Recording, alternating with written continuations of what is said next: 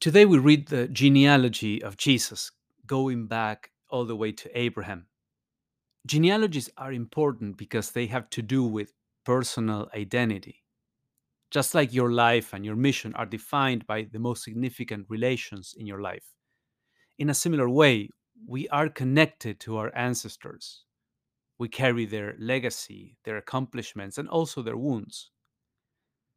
Something important to highlight in Christ's genealogy in Matthew are the transition points.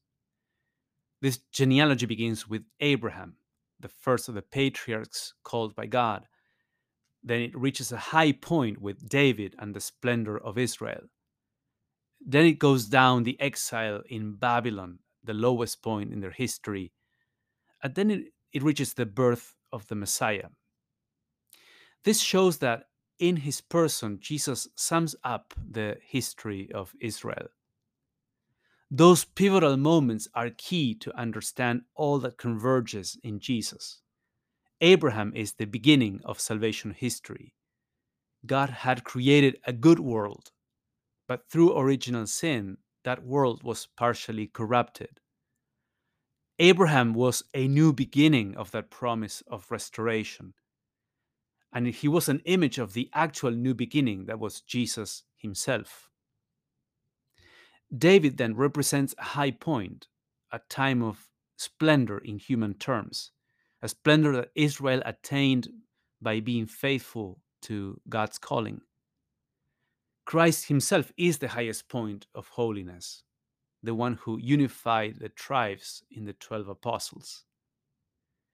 And then you see the decay of all that splendor, the crumbling down of all those expectations in the time of exile. Jesus also carried in himself all the consequences of sin.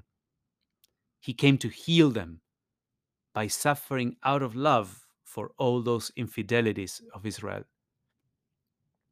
So, in order to understand who Jesus is, you need to look at the context of all that came before him. We were set in a world of innocence and goodness by God originally, but we damaged that creation by sinning. And then God called us to enter an adventure that began with Abraham and culminated in Christ.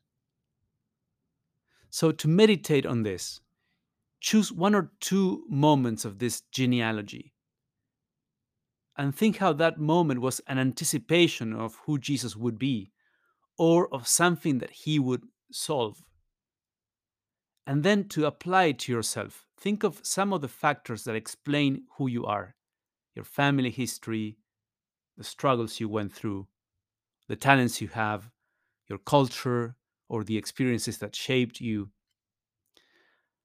How have those factors been assumed, purified, and redeemed in Christ?